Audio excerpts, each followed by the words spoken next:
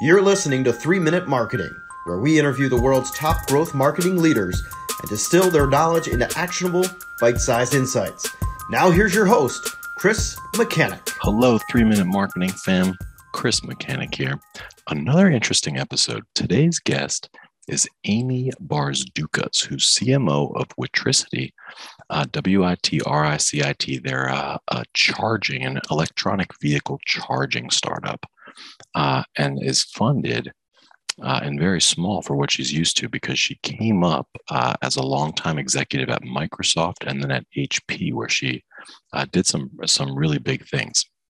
The clip that you're about to see is her reaction to me telling her basically that I'm a performance marketer mostly, and that I think brands sometimes can be a little bit fluffy. And so here's her reaction to my statement that brand can be fluffy, because she's big into brand.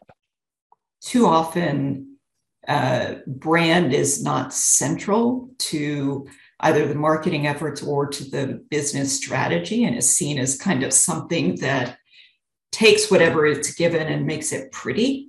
And that's a big mistake. Performance guys like me roll my eyes when I see brand. It's a brand, right? Here we go. Not really, not anymore, but I'm a convert. Yeah.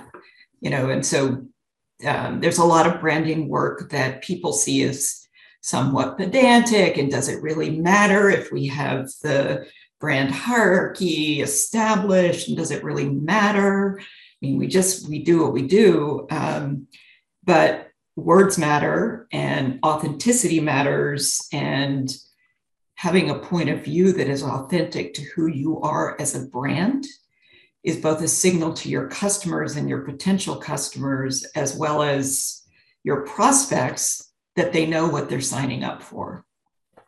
Mm-hmm. When you have a great brand, you're also then really defining the criteria for whether or not a particular product or a particular piece of software or a particular price point is something that is authentic to you. And customers can smell authenticity or lack thereof from a very, very far distance. And when you're not being authentic to who you are as a brand, the backfire is horrible. We've different companies I've been in, we've actually used brand as kind of the litmus test. Does that price point for that kind of a solution with this set of features versus this set of features, who is actually, or which one of those is really true to who we are as a company? And it can be terrific when you have that depth of understanding of who you are and what you stand for.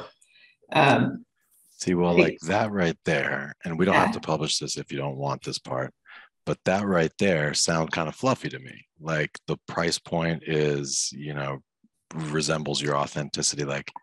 So if I were to, restate my opinion that, branding is kind of fluffy, how would you argue against that?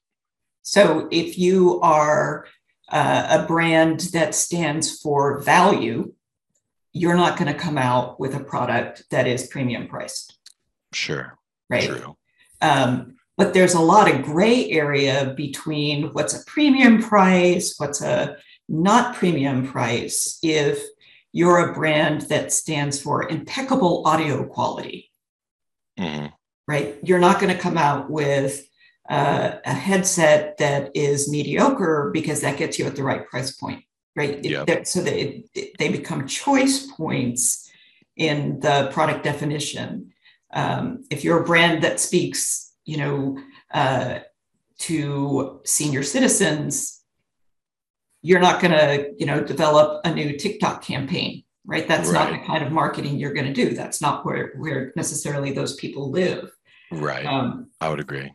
Yeah. So I think it can influence product decisions. It can influence make or buy strategy. It can influence marketing mix.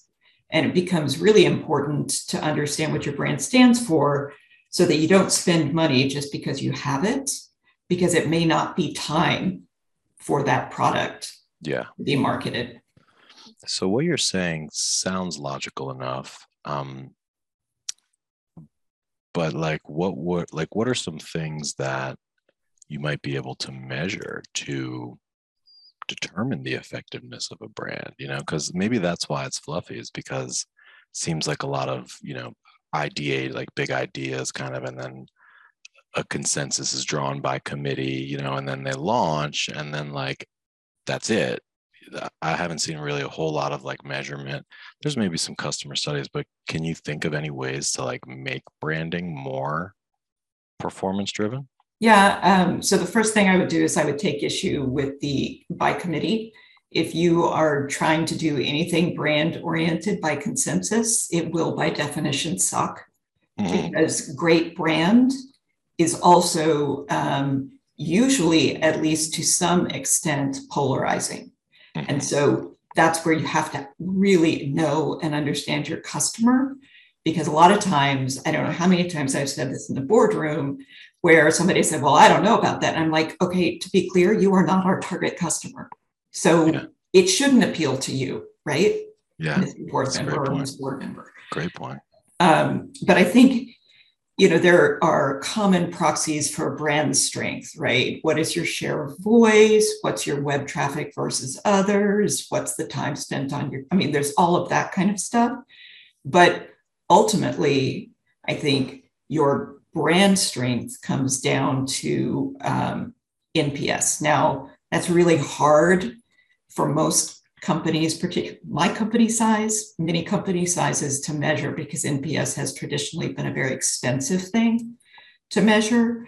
But if you can find a way to do it, it can give you incredible insights into what you can do to improve your brand. One of the things when I was with HP and we were working on an NPS study was we found that the number one issue and thing that people had bones to pick with us was about battery life, battery charging cables, everything to do with battery. And so that then became one of the chief driving principles behind the next wave of personal and business PCs that we came out with. We needed to challenge the perceived wisdom on what battery life could be for a Windows-based PC.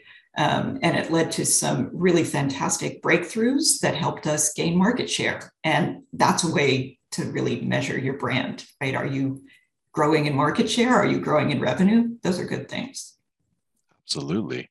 So you guys basically, based on user voice, based on what you heard, you changed your strategy at the brand level, and really at the product level, it sounds like, to focus on the charging piece.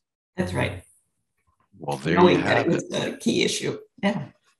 Well, there you have it, ladies and gentlemen.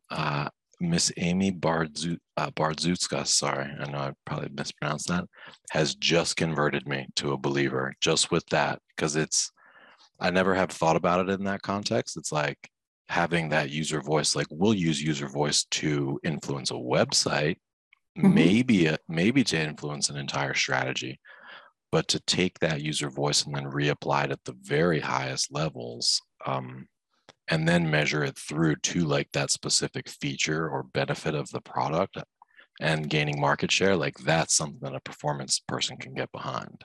That's right. All right. Well, I think that about does it. Ladies and gentlemen, if you've enjoyed this today, please drop us a like or a comment. Let us know what you'd like to hear.